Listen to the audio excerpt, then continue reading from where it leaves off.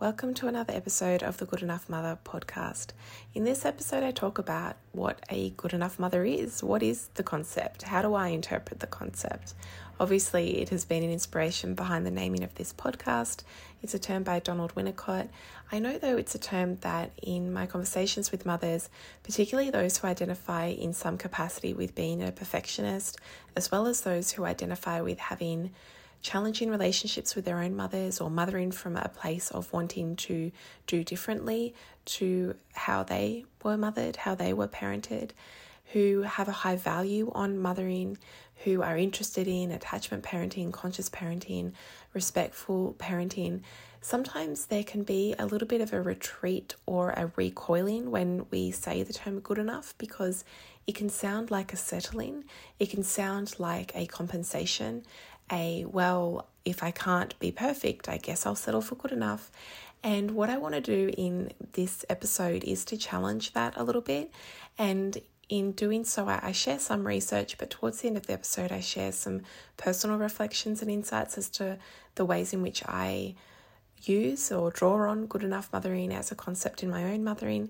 So I hope that you find this to be an interesting and valuable reflection. As always, I'd love to hear your main takeaways from the episode. This is a re-release episode. I think it's a really important one to come back to, particularly when we're in periods or seasons of challenge in our mothering where we feel as though we're failing or we're not doing a good enough job, or we're feeling a sense of comparison really acutely, to just come back and remind ourselves of the value of our children experiencing us in our full humanness and the ways that gives them permission to be fully themselves as well. And it's not a neat and tidy experience, this experience of being a mother, nor is anything that is part of our complex experience as human beings. So I hope you take that as a reminder to be really kind and gentle to yourself, and the energy that you're investing in these reflections and these considerations in and of itself shows your level of self-awareness, which I think is so valuable and important and such a gift to your child, to your children. So enjoy this episode.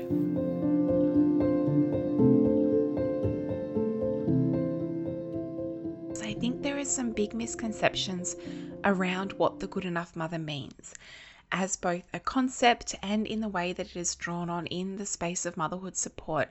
And so I want to clear up a few of these misunderstandings. And of course, this is my interpretation. It is certainly not saying this is the way that the concept must be interpreted, but I wanted to make really clear my position around the good enough mother, given the name of this podcast, and also the way that I use this theory and apply it both in my work and in my life. I thought it would be helpful to have an episode really clearly stating this and discussing some of the issues that can come up when thinking about this concept of the good enough mother. So I think the first thing to point out here is in the language that is used in good enough or just being enough. Language is subjective, it's open to interpretation, isn't it? And it is changing, it's flexible. And so I think that this is a good example of how context really matters when thinking about the way language is used. So if we were to think about being just good enough, what sort of connotations does that have? It can have connotation of settling, can't it? Like, I am going to be just good enough because I accept that I can't be the best at something. Who wants to be just good enough? Especially when you can be excellent, perfect, brilliant, exceptional. And so making do and being good enough can be another way interpreted as another way of saying we can't be the best at something. And look, I've talked with mothers about this as well, what our initial responses can be when hearing the phrase or a language of good enough mothering is like, okay, good enough might be okay for other parents, but not me. My standards are higher than that. My child deserves better than that. I will ensure and do everything that I can to ensure that I will never be just a good enough mother. I will be the absolute best mother that I can be, and the best mother that is possible for my child, because I will do anything for them. I will go to the ends of the earth for them. And if I have interpreted my childhood in any way as not being enough, then I am not going to settle or align for just good enough. And so I'm curious as to how you may relate or not to this type of language or response. And some of the women I work with say that they kind of start off with this response and then their curiosity leads them a little bit deeper and they start to uncover that it's a lot more complex than that, and that actually good enough mothering is not settling. It is, I believe, a way of mothering which will nothing can be insured in parenthood. But personally, I feel it's a way of mothering that offers us a level of freedom, but for both ourselves and our children. And I think it's an enormous gift to our children. So let's explore and unpack this a little more. The concept of the good enough mother, it's a concept that was actually termed by pediatrician and psychoanalyst Donald Winnicott. Winnicott phrased the good enough mother back in 1953. And so he observed in his work with mothers and their babies that they would attune to their baby's needs in quite responsive and attentive ways early on. So they were highly attuned as mothers early on. And he connects the process of mothering to the process of a child's cognitive development. So thinking about the ways that the primary carer or the mother, how important of a job and role she has, particularly in those early stages of development. And during the newborn and early babyhood stage, we're doing our best to try and respond to and interpret their needs. And so in this early phase of mothering, and it's debatable as to how long this lasts for, whether we are just talking about newborn and early babyhood stage or if we're talking about kind of 0 to 3. But we're teaching our children that they're safe, that they will be responded to, that they will be cared for, that we have a level of attunement to trying to meet their needs and interpret their needs. And so Winnicott noted that this level of attunement and the intensity of this type of responsivity is not sustainable. So particularly as a baby grows into toddlerhood and beyond, and solidarity to anyone out there who is listening who is in this place right now with your child, because sometimes they can reach toddlerhood and it's like they break the infatuation that we had with them as babies, because our children, they need to see and experience their mother or their primary carer in their fullness. So not just one side of ourselves, and that even if we yearn to and aim to be continually responsive and adaptive to their every need, wish and desire, we can't actually do that. We are not able to actually offer a level of responsivity that meets all of their needs. And the research really clearly shows this as well. I've talked about this in another episode before around Tronick et al.'s research on responsivity and rupture and repair, and saying that actually a third of the time is how much we're able to offer a connection with our children, so meet their needs, in other words. And therefore, most of the time we're in relationship with our children, it's in a phase of repair. So we're constantly not meeting their needs or letting them down or not being able to meet their yearning for a connection the first time. And Winnicott and others as well have expanded on this and say that actually it's quite important for children to have their primary carer or their mother fail them in tolerable ways regularly. I know the language of fail here can be quite inflammatory, but fail them in tolerable ways regularly in order to support their development and their resilience. And this can be really challenging to unpack in practical ways, because what does fail them actually mean? How far do we actually take that? And I was curious as well as to what the literature said around this, and I found a paper. It's called The Good Enough Parent Implications for Child Protection by Choti and Eggstrom, 2014. And they discussed this, that there is this level of ambiguity around how the good enough mother or the good enough parent as a concept can be applied. Particularly if, yes, we take that it's a rejection of perfectionism, and I'm going to talk about that soon, around the ways that actually intensive mothering and perfectionist standards of mothering are detrimental for our children and us as mothers.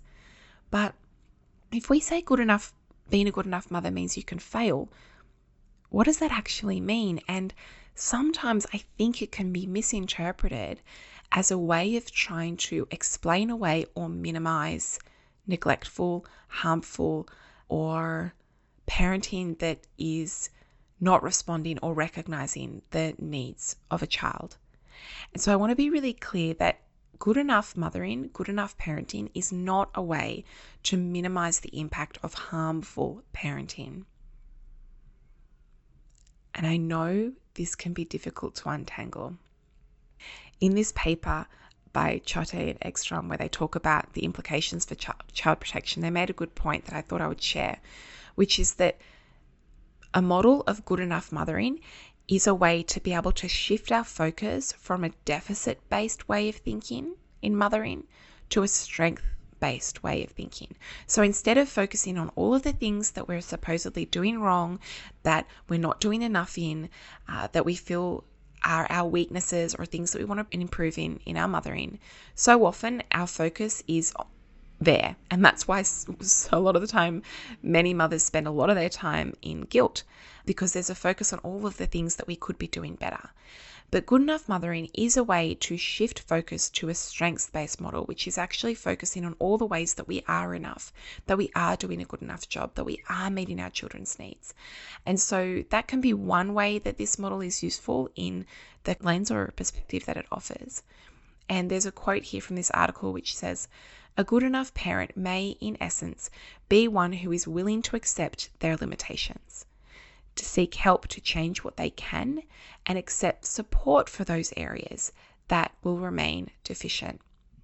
By the way, I wouldn't use the language of deficient, but this is from this quote. How they frame the needs of the child and their motivation to keep working on meeting those needs speaks to efforts towards sustaining good enough. So in other words, from their perspective, good enough is actually a parent's capacity to recognize where it is they would like to grow and improve in their practice of parenting, and they are willing to accept their limitations, look for support, and recognize that actually parenting and mothering is a constant place of growth. It provides us constant opportunities to reevaluate our values, to think about the application of our values, and to grow ourselves as people. And this is why mothering can provide us such a painful catalyst into our own self-growth, personal development, introspection, and reflective practices on who it is that we are, who it is that we want to be, and the type of person we want to model for our children. Because we know that ultimately the way that we teach them isn't through what we say, it's through what we do. If we want to communicate a message or a way of being or a value to our children, it's not, yes, language is important, but it's not necessarily what we speak to them. It's not the phrases that we say. It's how we also speak to ourselves.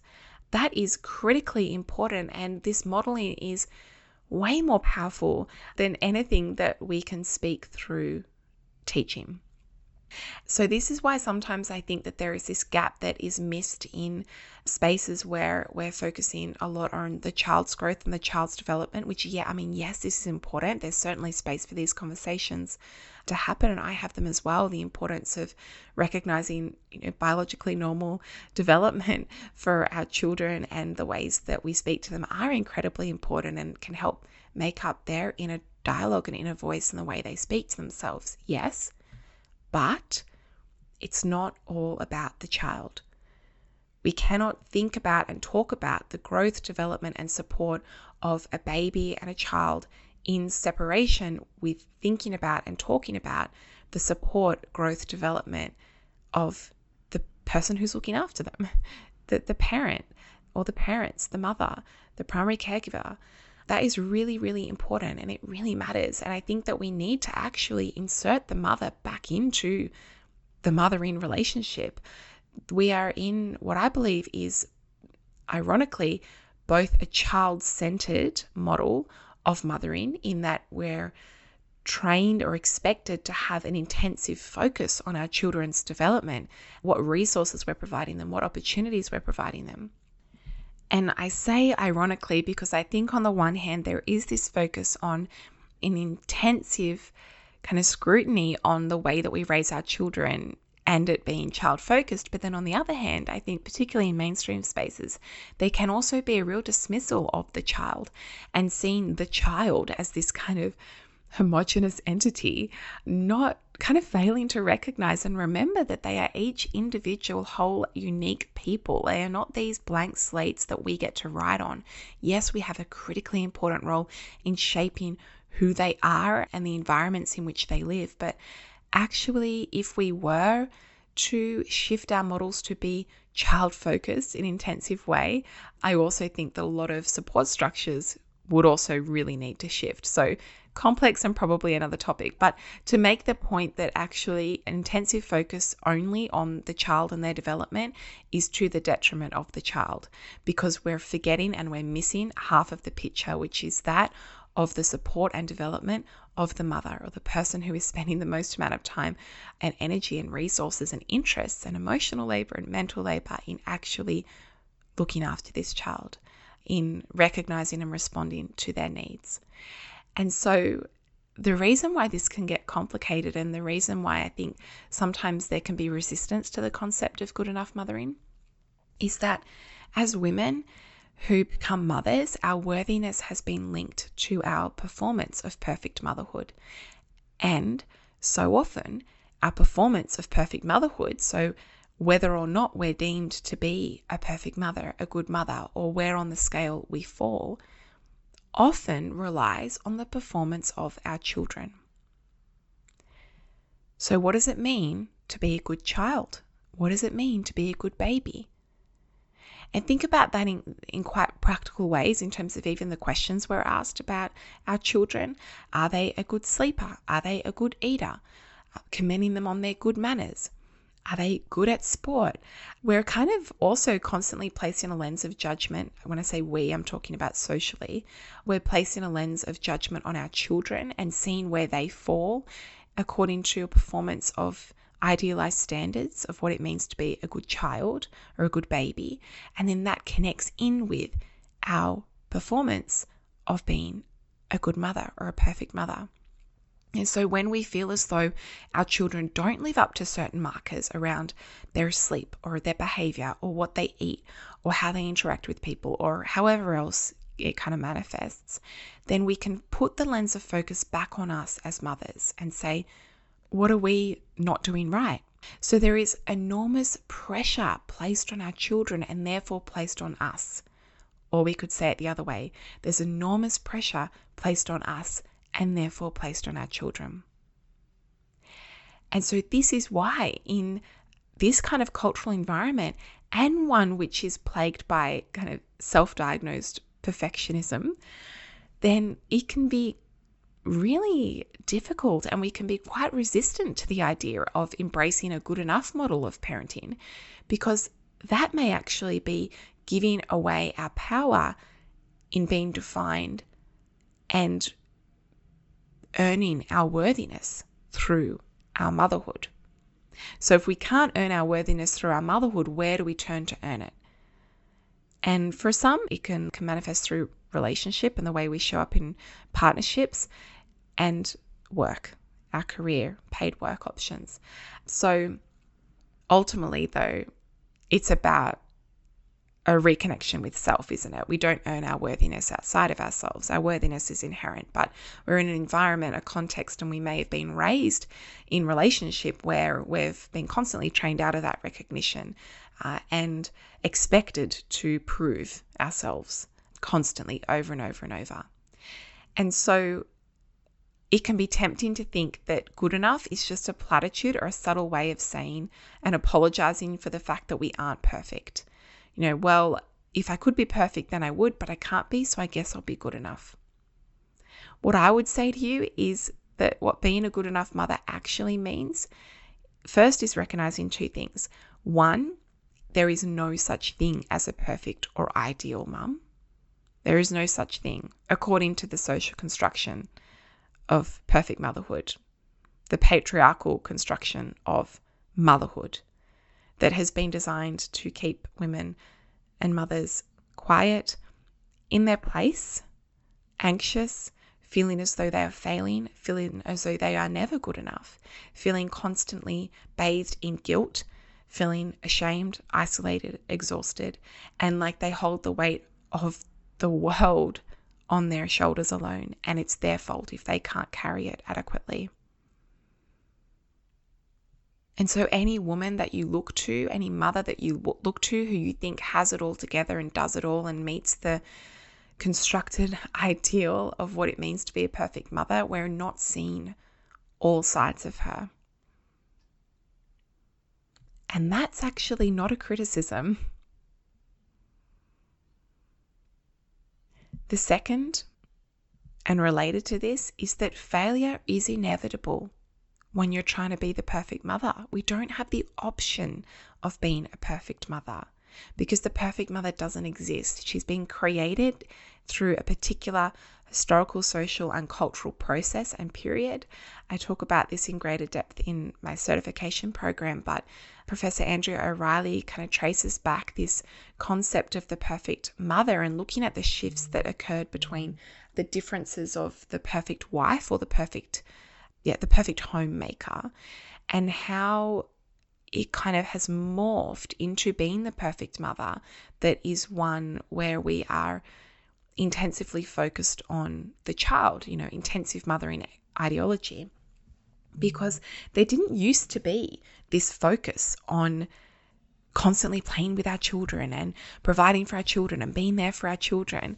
I kind of look at the experience of my grandmother, my dad's mum, who had 6 children, and the way that she mothered those children is really different to the ways that we put on a pedestal of what good mothering means today.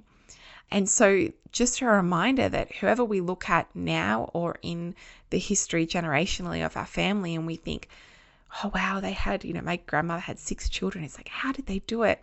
They were living in a completely different social context. And it's not to say that one is harder than the other necessarily, and we have lots of things that are really helpful for us now in managing our lives as mothers and in looking after our children. But to recognize that actually we're human beings as mums, and the perfect mother ideal, the image that's put on a pedestal, it's constructed to be human proof. We can't actually meet it, and there are costs to thinking that we can. So there are costs to intensive mothering, to trying to live up to intensive mothering ideals or perfect mother myths. And the costs are really clear in the research. If we look at mothers who embed and internalize the ideal of perfect motherhood around what it means to be a perfect mother and constantly doing it all, being it all, carrying the weight of the emotional load and labor, doing everything domestically as well, without help, feeling as though she's failing if she asks for help, thinking that she's failing her children if she doesn't devote all of her spare time and energy to playing with them and saying yes and responding to them and cooking from scratch and making sure that she works so that she's not financially dependent, but that she never puts work ahead of her children, because remember, the perfect mother always puts her children first. She looks after herself and her body because that's what a perfect mother does. She makes time for self-care because she knows she has to in order to keep caring for her family. And if she doesn't do that, then that's just another thing that she isn't meeting on her list of things to do. All of that and more. Carrying all of that around and holding ourselves up to those idealized standards literally makes us sick. And the more that we embed and internalize and hold ourselves to these standards, the more guilt we will carry, the more we will feel like we are failing. And actually, in our pursuit to try and be this idealized perfect mother, we are stripping our children of our presence. We're stripping our children of the opportunity to get to know their mother in her full humanness. And that doesn't mean we have to show our children all facets and all sides of ourselves, but it does mean that we don't need to feel guilty about showing our children that we sometimes don't get it right, that we sometimes can't do it all, that we sometimes take time for ourselves, and that mummy comes first sometimes, and that that's not taking away from you, my child. That is a gift to you, because I'm going to model for you what it looks like to be a full human being who is doing her best, who is growing, who feels all of these different emotions. I can model for you what anger looks like in a healthy way.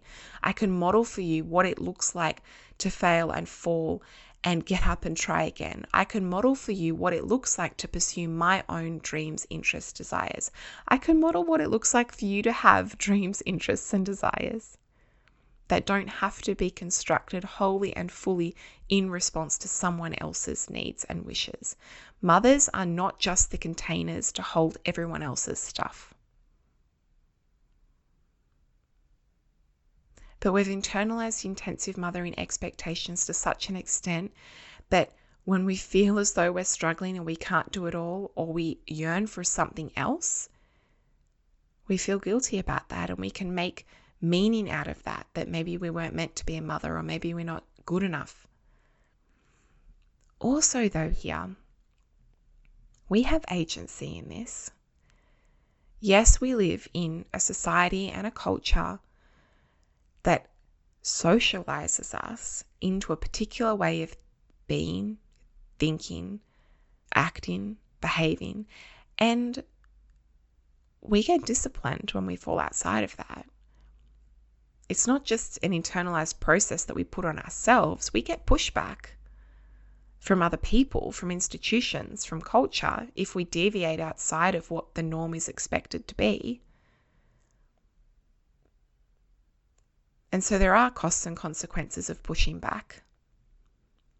But remember, there are also costs and consequences of not. And so how do we draw on and pull on and recognize and voice and value our sense of agency as mothers in how we start to push back? We start by saying enough. Enough. And I am enough. And we can say that I am enough while also saying I strive to be a fuller, more alive version of who I am. We can hold both. And I actually think that when we start from a place of self-acceptance and recognition that we are inherently worthy and we don't need to earn our value through our mothering or through anything else, when we start from that place, I actually think that we can make a lot more progress in terms of our own personal growth and development, because we are working towards, it's a strength-based perspective, kind of going back to that discussion of the good enough mother as a concept in the way it's applied in motherhood. We're focusing on our strengths and we're developing them. We're not looking to fill a void. We're not looking to try and earn something outside of ourselves that will get us to some point where we will finally be okay. And I thought it would be useful to share with you, and it may not, but I thought it might be useful to say that the reason why I have come to embrace good enough mothering as the way that I mother my own daughter in a personal application of this is actually because of how much I value motherhood. Mothering is the most important thing in my life. It's also one of the most challenging. But for all of these reasons that I just shared with you, that is why I embrace good enough mothering. I embrace good enough mothering because I actually do have really high standards when it comes to my expectation of what motherhood feels like and is going to mean for myself and my daughter. And so I know that might sound like a little bit of an oxymoron perhaps, but I wanted to share it with you because I thought maybe it would help hearing it from a personal perspective to know that the reason I embrace good enough mothering is not because it's a settling. It's because I know that doing so is an enormous gift to my daughter. And it's an enormous gift to myself and therefore her. It allows for her development of self without feeling, I'll say, completely burdened, because I'm not going to fool myself that I am completely able to apply theory in an effective way. I know that there will still be my own ego and wishes and wants and desires that are inserted into my daughter's growth and development. I recognize that, but I think striving for and living a way of good enough mothering helps to create some space for her development and her dreams to come about that don't have to depend on pleasing me, because I have my own dreams. It releases her hopefully, from a legacy that is chained to perfectionism. Because if I'm holding myself to these standards of perfectionism, then what am I holding her to? She's not going to be able to be perfect in her life. Nobody is. She's going to fall and fail and struggle. That's inevitable. That's what we get for being human. And so if I can model for her how to fall, how to repair, how to rise, and how to repeat this process over and over, that's what resilience is. And for me, that's a really high value in my life and in my mothering, is to be able to focus on our capacity for resilience and growth as human beings. I can show her what self-compassion looks like. I can teach empathy through giving and practicing empathy. So a practice of good enough mothering and a philosophy of good enough mothering in our own motherhood allows our children to be fully human, because we're allowing ourselves to be fully human. Good enough mothering allows me to lean into and embrace the values that I choose to cultivate for myself and my daughter. So I see it as actually giving me a level of freedom. And it's a level of freedom that's in contrast to the level of entrapment and constraining restriction that intensive mothering and perfect motherhood, I believe, creates. So to finish, being a good enough mother, it means we're doing our best most of the time. We're attentive, we're attuned, we're responsive, engaged, and empathetic and loving a lot of the time, okay? We do our best. We're clear on our values and we hold them close to us. But we know that there are times, inevitably and usually almost guaranteed every day, where we will disengage, we will distract, we will ignore, we will express frustration or irritation or annoyance or anger or apathy. We're not going to love every minute, and that's okay.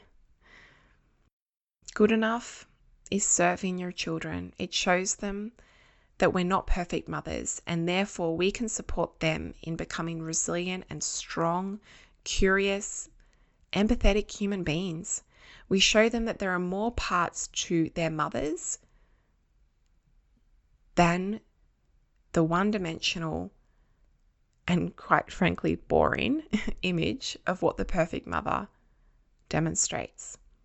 We show them that we're human beings, and human beings who cultivate and have cultivated and will continue to try and cultivate strategies for resilience and growth in inherently imperfect worlds. We recognize that we're multidimensional, we're flawed, and we are real people, and we are doing our best. We know that we make mistakes. We know how to apologize. We have the self-reflection and the courage to show up and apologize and model on how to do that. We know how to, and we strive to regulate our bodies and our emotions. We can recognize when we feel overwhelmed and angry, and we can move through that. We know how to express frustration and irritation and impatience authentically, but in a healthy and constructive way. We can model for them all the ways that we feel, that we fail, that we love, that we fall and we rise and we try again, and we do the best we can with what we have at the time. We love our children more than anything in the world, and it's because of this love. It's because of this love and because of how much we value mothering, and because we want the best for our children, that we accept our imperfections.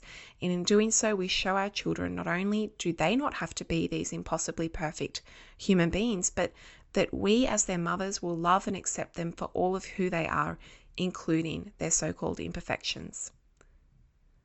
This is why it's a gift for them, because we release them from the pressure of trying to live up to these ideals when we show them that those ideals are false. So we show ourselves compassion and forgiveness in the same way that we hope others will show our children and ourselves compassion and forgiveness. The way that we want our children to experience compassion and receive forgiveness, and to be able to get up and try again and settle into contentment, also knowing that perhaps that's more fulfilling than the strive for constant happiness and the illusion of that. And to know that part of being a human being is about experiencing living through and living with the full range of emotions which come with the inevitable challenges and the joys that life brings.